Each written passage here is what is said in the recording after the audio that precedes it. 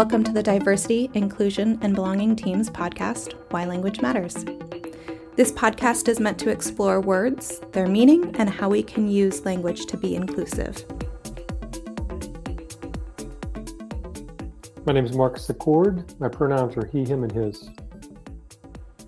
My name is Badiana Badia, and my pronouns are she, her, and hers.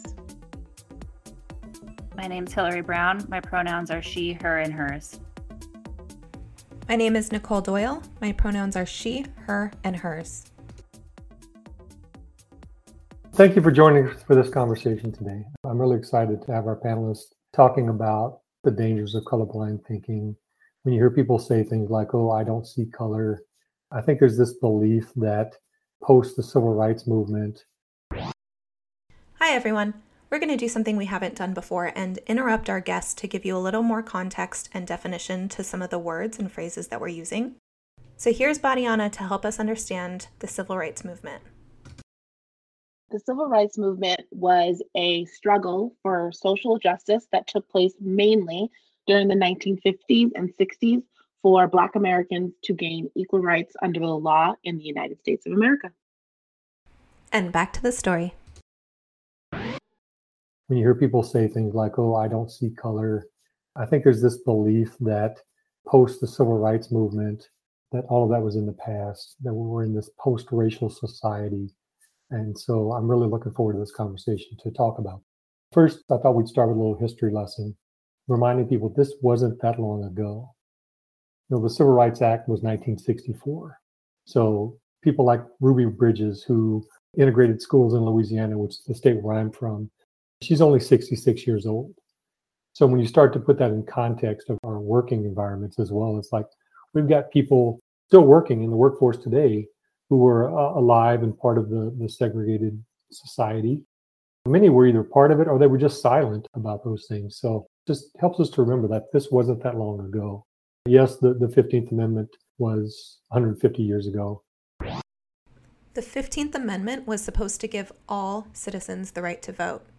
It reads, "The right of citizens of the United States to vote shall not be denied or abridged by the United States or by any state on account of race, color, or previous condition of servitude." Going through history through that time, there were still, Jim Crow laws that didn't end until, you say, the 70s or 80s. There's this long history, though, of violence and not allowing people to participate fully in society. And so I'd love to just have that conversation today and hear your experiences. And what do you think about when someone says, I don't see color? Typically, when I hear somebody say that they don't see color, or I just want to hire the best person for the job, or my parents taught me better than that, it typically comes from a white person, somebody who may not have the complicated and painful history of segregation, systemic racism, racist laws and policies.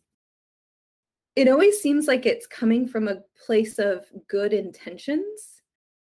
It's almost a knee-jerk reaction to say, whoa, I get that I'm white, but I swear I'm not racist, and I have really good intentions. So please stop talking about race with me.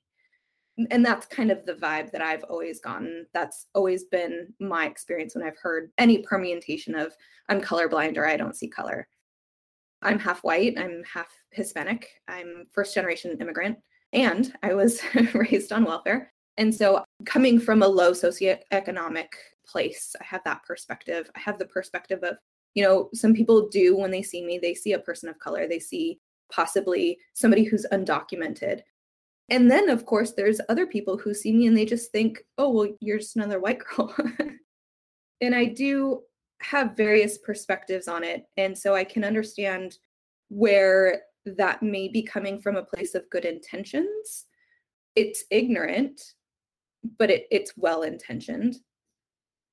And I can also see the pain that it causes me and how it invalidates many of the ways that I walk through life. And again, like I said, I'm half white and half Hispanic. And so probably a lot of people see me and they don't think of me as a person of color. And so there is that other perspective that I have that, I acknowledge my privilege. I acknowledge that I don't always walk through life with that veil. I think the concept of colorblindness, like Nick said, is well intentioned. It has the effect, especially of a woman of color. It basically denies the lived experiences of people that look like me. So my life experiences, my parents' life experiences, my parents are from Haiti, grew up in a Haitian household. I was a first generation American. And I think I feel like for me, my perspective, for many white people, being labeled racist is probably one of like their biggest fears ever. They don't want to be labeled racist.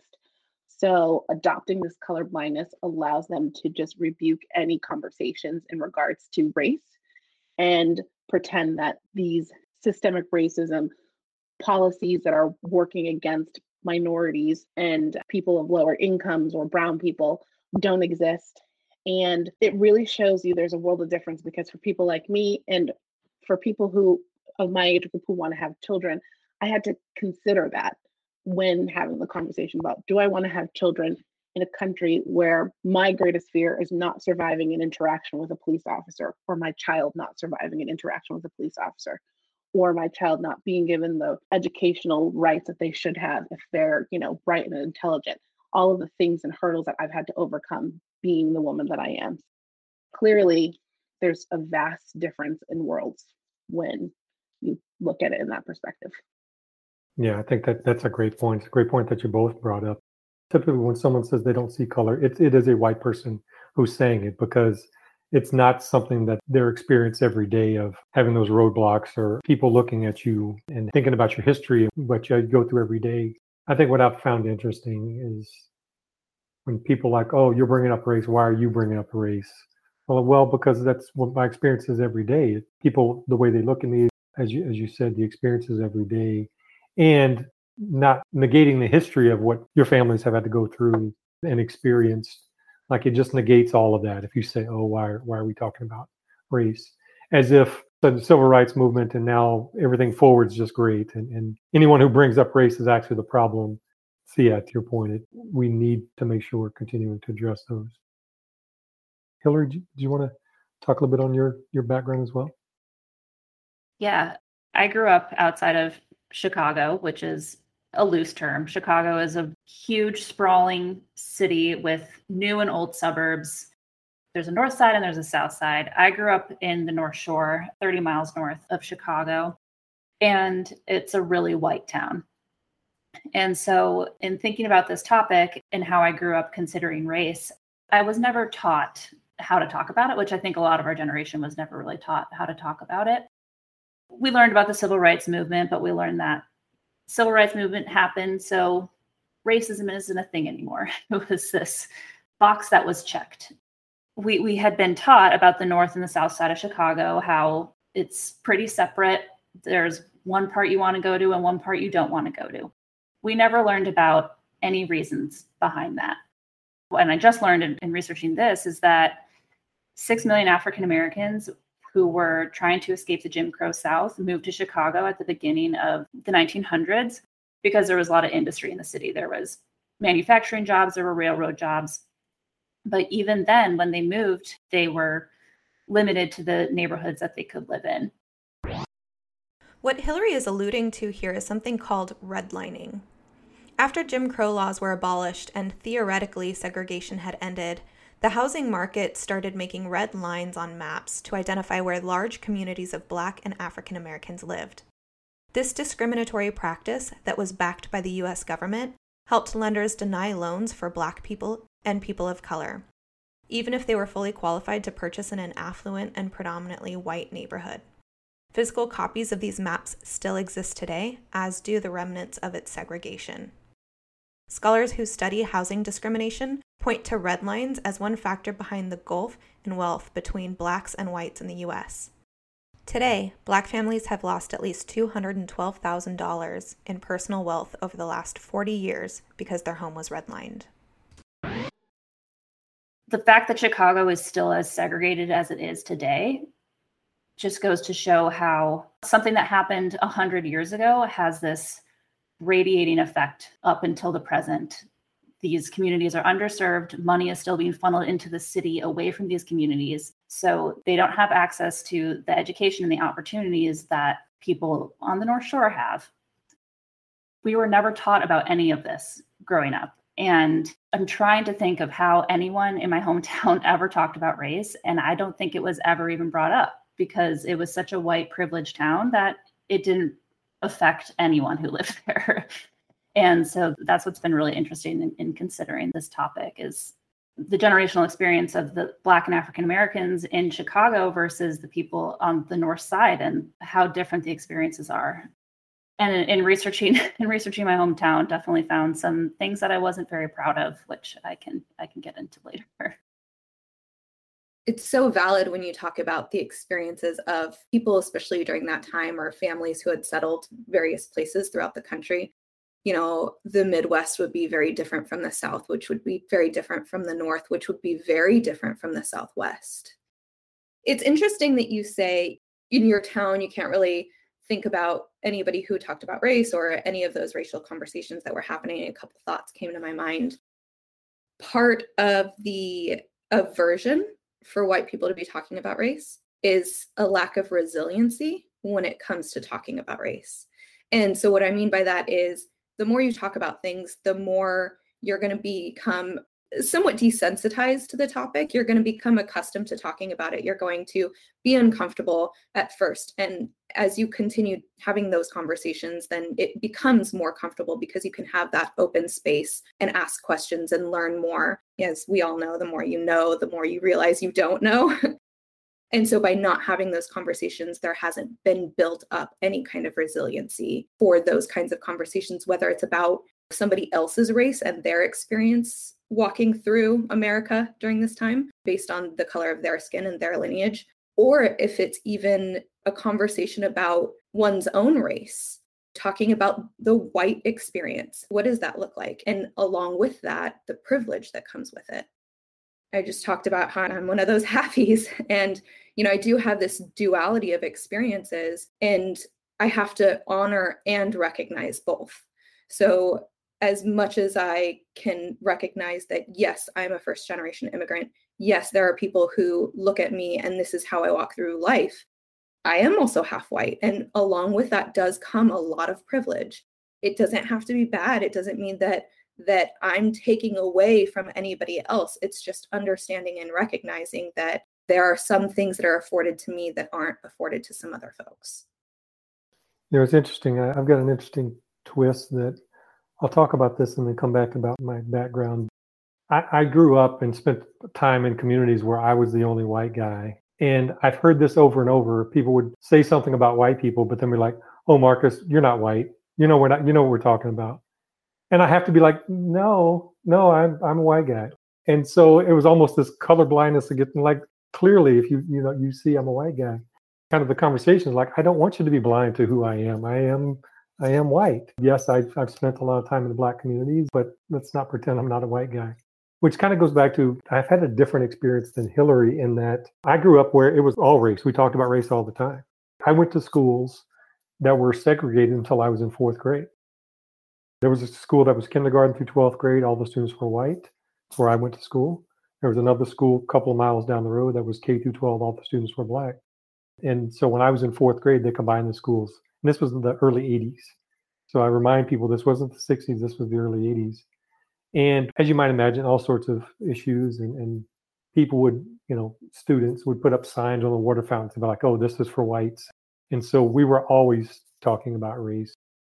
I played sports. And as I mentioned, I was the only white guy on the basketball team. I was the only white guy to run track. And so I'd end up hanging out with my friends and going to someone's house and someone's about to run out of gas. And we're like, oh, let's pull over for here. Me thinking there's a gas station. And they'd be like, no, we can't stop there. And it was a place that had rebel flags in the windows and things that I just hadn't thought about. So we always talked about race.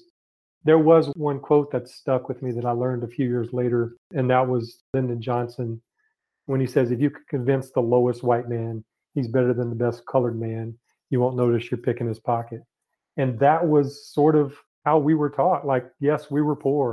I grew up in a trailer, but hey, at least you're white. At least you're American, you're Christian, all these other things. And somehow the blame was on people who weren't white for taking advantage of the system and being lazy and all these other things, somehow to make us feel better. So we always talked about race, but it was always in this blind spot of not really understanding history or why the way society was.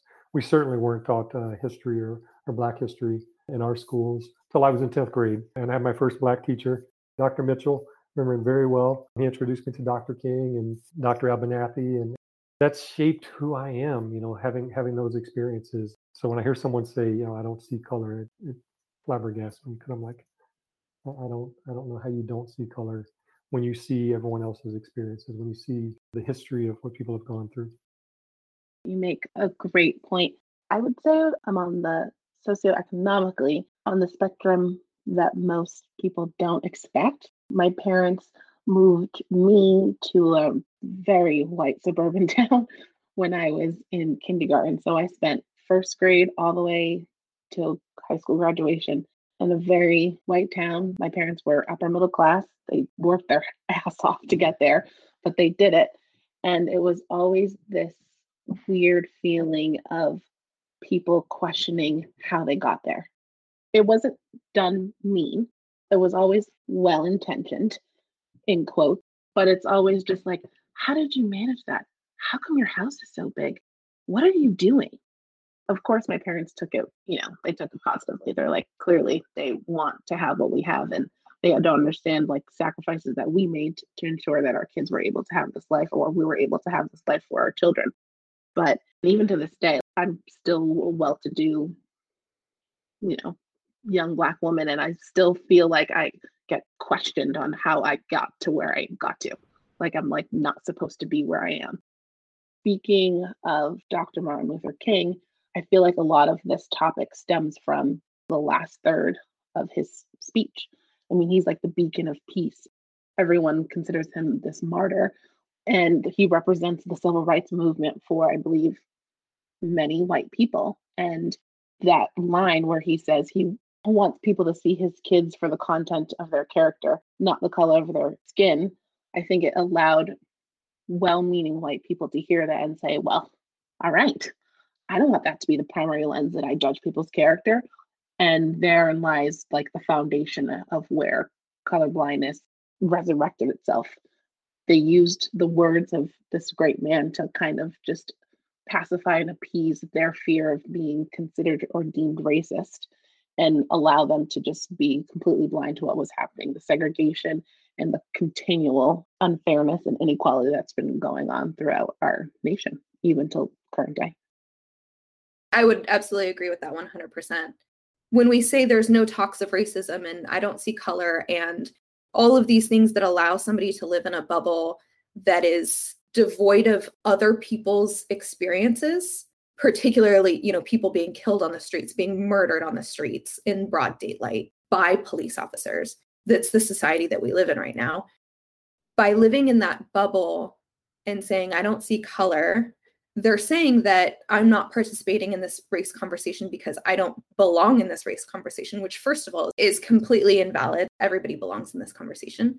But by using these other words and these other insinuating phrases, how did you get here? What do your parents do? And, talking about other people in these ways, I'm realizing that while my white family didn't have conversations that were blatantly in your face about race and really having constructive conversations like this, they were having conversations about race. It was just in an underlying context. And I think that this, I don't see color, allows that to perpetuate. I don't know if it's that it created this ability for people to say, oh, I'm not going to participate in that conversation. Because I think that if you look at history, there must have been the majority of people that said, I don't want to join in this conversation because I don't have a stake in the game. To me, this I don't see color is just the new way of perpetuating that silence. My hometown, Lake Forest, I'm 7th generation from that town. My family roots go back really far. And just in doing light research, have found so much more about the town than we ever spoke about. So, for instance, learned that Lake Forest was a sundown town. Black and Jewish people were not allowed in the town after sunset. Sundown towns are all white communities, neighborhoods, or counties that exclude Blacks and other minorities through the use of discriminatory laws, harassment, and threats or use of violence. Sundown towns often use posted and verbal warnings to Blacks that although they might be allowed to work or travel in a community during the daytime, they must leave by sundown. There were up to 10,000 sundown towns in the United States, primarily in the South and Midwest between 1890 and 1960, and they proliferated into the North in the early 1900s when African Americans were leaving the South to escape the racism and poverty of the area. There's not a lot of documentation about that, when it started, when it ended, but it is still a part of the history, and that was never once mentioned. I asked my dad about it because he grew up in the town and he doesn't remember anything about it. And until the 1990s, there were housing covenants in effect in my hometown that allowed landlords to discriminate against Jewish and African American people. Until the 1990s, even though the Fair Housing Act was passed in the 60s. This was never taught to us at all. And I think for me to have started at a younger age with a better holistic understanding of race in America, I think you kind of have to start in your hometown and the history there. And it would have been nice to know more about the history of Chicago as well. We're taught world history, we're taught American history, but I think to actually grasp it and start to think about it, you have to think about talking about things local to you and near you, because it's where you can see it happening around you. So I am just a little disappointed that my education on this started later. And my family still doesn't really talk about it. We kind of tried to this summer, but it didn't really gain any traction. It is a lot about this conversation. I'm colorblind. I don't see color. They don't think they have a part in the conversation. And I think we need to get beyond that. What prompted that thread of discussing that? The murder of George Floyd.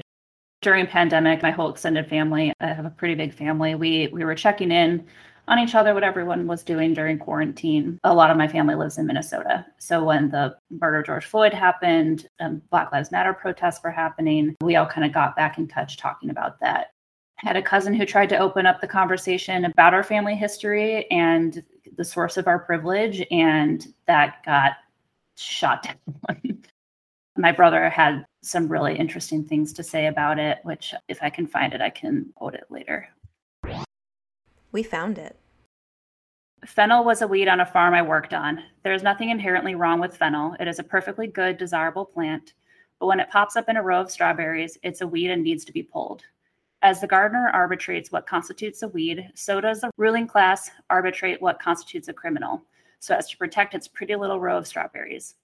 I suppose in this context, it's fortunate to have been born a strawberry, but a meticulously curated row at the expense of millions of people's suffering does not resemble freedom for anyone. Our history is very difficult to reconcile morally. An equitable America looks almost nothing like the America we know now. It's interesting because I've had this experience too when we're talking about privilege. You said, where your family came from. I've noticed that if I even just say the word privilege in front of my white friends, it's met with, I've worked hard for everything that I have. It's clearly automatic, just defensiveness. And I think it comes from that lack of resiliency in talking about it.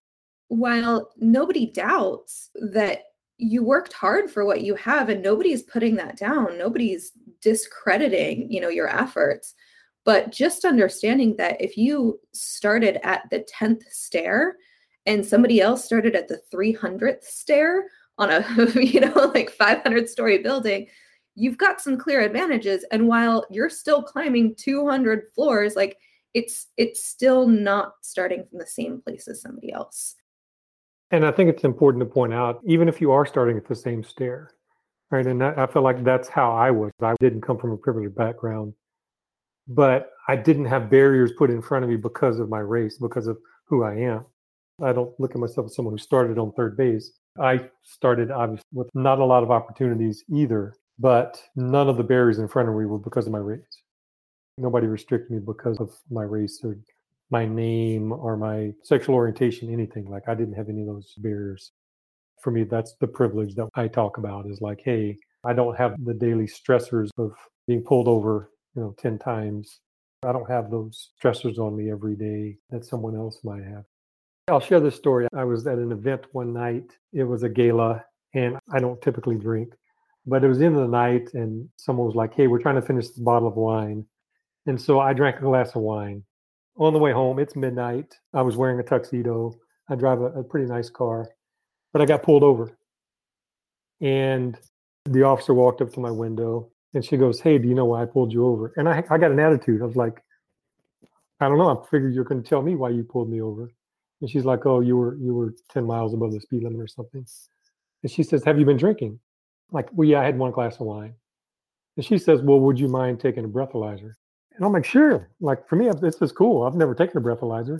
Let's do it, right? But before she can go back to her car, we hear voices, and we look up, and there are 3 black teenagers walking down the road. And she just goes, hey, be careful, and lets me go so that she can go question these 3 black teenagers walking down the street. Now, A, I was speeding. There's zero doubt I was speeding. B, I know I wasn't drunk, but she didn't know that. Everyone says I only had one glass when truly I did. So I could have been drunk. I was speeding. Yet you want to go question these 3 black youths walking down the street. If that isn't the definition, that is privilege. Like, clearly. So after the civil rights movement, before the civil rights movement, we had all of this violence in our face. Most of these things were legitimately in our face. It was hard to deny what was happening. But then after the civil rights movement, we've gotten to this place where it's like, now you see it and now you don't. And all of these racial conversations have become unofficial and less easy to differentiate that it's racism. For example, we were talking about white majority communities. What's happening is there's unofficial segregation occurring. You have realtors who say they don't see race, but then they are steering certain people into all Black neighborhoods, all white neighborhoods, all Hispanic neighborhoods, just so they can avoid the conversation of racism, but they're already typecasting you and where they're having you look for housing. Unofficial segregation. And then it's easy when you're in a white majority community to never think about the laws, the zoning, the social politics that are promoting gaps in education, the wealth equality along racial lines. Then there's also this really strong patriotic belief that America is built on this belief that we are individuals who our habits and principles are solely on being independent, being self-reliant. It's this individualist mentality. What they're not seeing is when you say that, oh, I've worked so hard to get here, or my education has allowed me to get this job. If people wanted to be where I am, they would work harder. It allows people to just completely negate the fact that there's clearly set advantages and disadvantages for people of minority, people that are brown, people of color. And it blames all of these moral issues or this inability to get out of poverty on the color of someone's skin and not the fact that there's a system that is working against them. And it allows you to be complacent in thinking that it's their fault. They're not working hard enough. They're not smart enough. They're not trying to accomplish what I'm trying to accomplish. And that is where this colorblindness really gets scary. You start thinking that anyone of a certain color should be at a certain level because they're not working hard enough. They're not working as hard as you. When you're not acknowledging the fact that you have all of these privileges and literally very little barriers to get to where you are. And then you're not either lending a hand or speaking up or having the conversation. So this type of way of life, this system that is created can be dismantled so everyone actually has an equal shot. Absolutely. The notion of pull yourself up by your bootstraps, because my parents did it and their parents did it, and so why can't you do it? First of all, not everybody even has boots, let alone bootstraps. So how can you've taken away their boots and you've taken away their bootstraps, but you still say you can lift yourself up by them. The taking away of the boots and the bootstraps is those policies, the laws, redlining, all of these things. I think it's perpetuated by these stories and I would say they're myths, of these really successful people pulling themselves up by their bootstraps and making themselves something. So people can look to that and go, well, they did it. Why can't you do it? And these stories are always Bill Gates and Jeff Bezos and Mark Zuckerberg. If you actually start looking into their stories, they actually had many, many, many connections via their parents, as well as many, many, many financial loans from their parents to start these companies. That is the reason they were successful. They didn't pull themselves up by their bootstraps. And anybody who says that, I would argue that somebody somewhere helped you. Nobody gets to the top without some helping hands. And the bootstrap mentality is, in my mind, just completely toxic.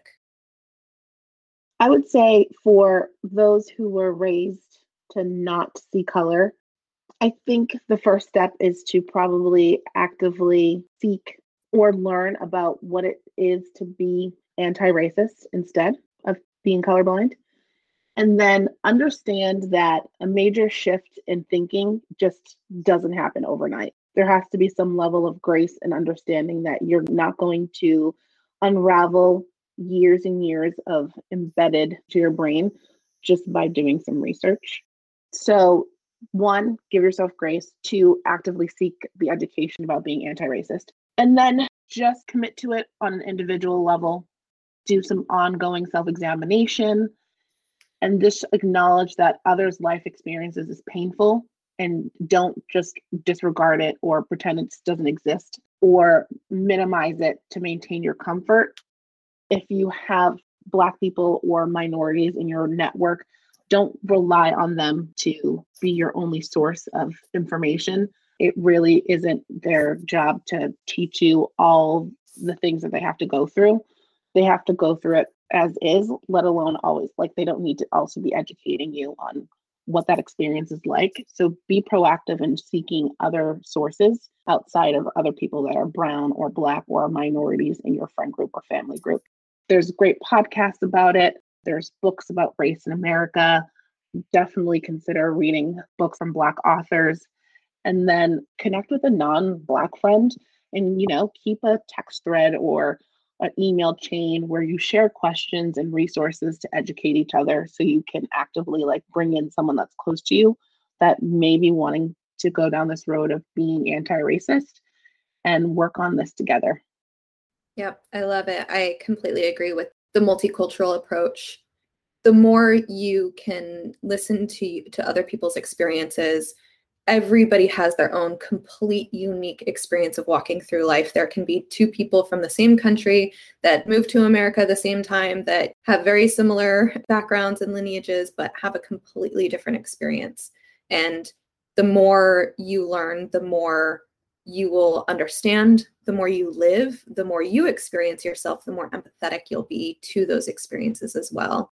And I would say, listen with an open heart, with a non-judgmental mindset, and try to avoid assigning good or bad to things, because things can just be as they are. Not everything has to be good or bad. And I think in that way, it will help you to understand and empathize with the experiences that are not yours. One thing when you were talking, Badiana, that I had remembered was a quote by Mark Twain that I just love. And I think it's applicable here. It ain't what you don't know that gets you in trouble. It's what you know for sure that just ain't so. And I think that's a huge part of this conversation of not everybody can know everything. So I don't know everything. Badiana doesn't know everything. Marcus doesn't. But the more we talk about this together, the more we understand that we're all living in this shared reality and that everybody's experience is valid, then I think that gets us closer to unity. What I like, Badiana, the way you mentioned it is, yes, go read books, go, listen to podcasts. I think there's this tendency to want to keep searching until you find something that's presented in a way that's palatable to you. I would challenge people not to do that. Like, I'll read a book and there may be a chapter where I'm like, I don't agree with that, but it doesn't mean I put the book down. means I continue reading other chapters and different viewpoints. And again, look for other news sources, other sources of information. And, one author or one thing may not totally resonate with me, but that doesn't mean I shut it out, or it doesn't mean I keep seeking until I find it presented in a way that makes me feel good. Keep an open mind, be comfortable being uncomfortable, knowing that it's not attacking you, and specifically as a white person, like it's not attacking you. It's presenting history and views and things that weren't previously presented to you.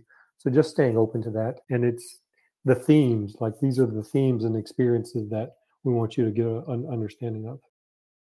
I think the number one thing that I wish people would understand and take away from this is the first step is admitting you don't know everything, and it's okay that you don't know everything. And then I know a lot of the rhetoric of the summer of 2020 from white people was like, I'm not talking and I'm listening now. And it goes back to what you said, Badiana, is don't put the onus on your Black friends and family to educate you. You have to do it yourself. And I think that's been the most important takeaway for me. And I have an accountability buddy or two for these conversations. My best friend and I, we talk every week and we talk about everything, and race comes up, and we both read White Fragility this year.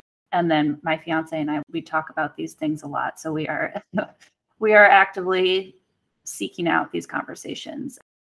Still a ways to go, but we're not giving up on it anytime soon.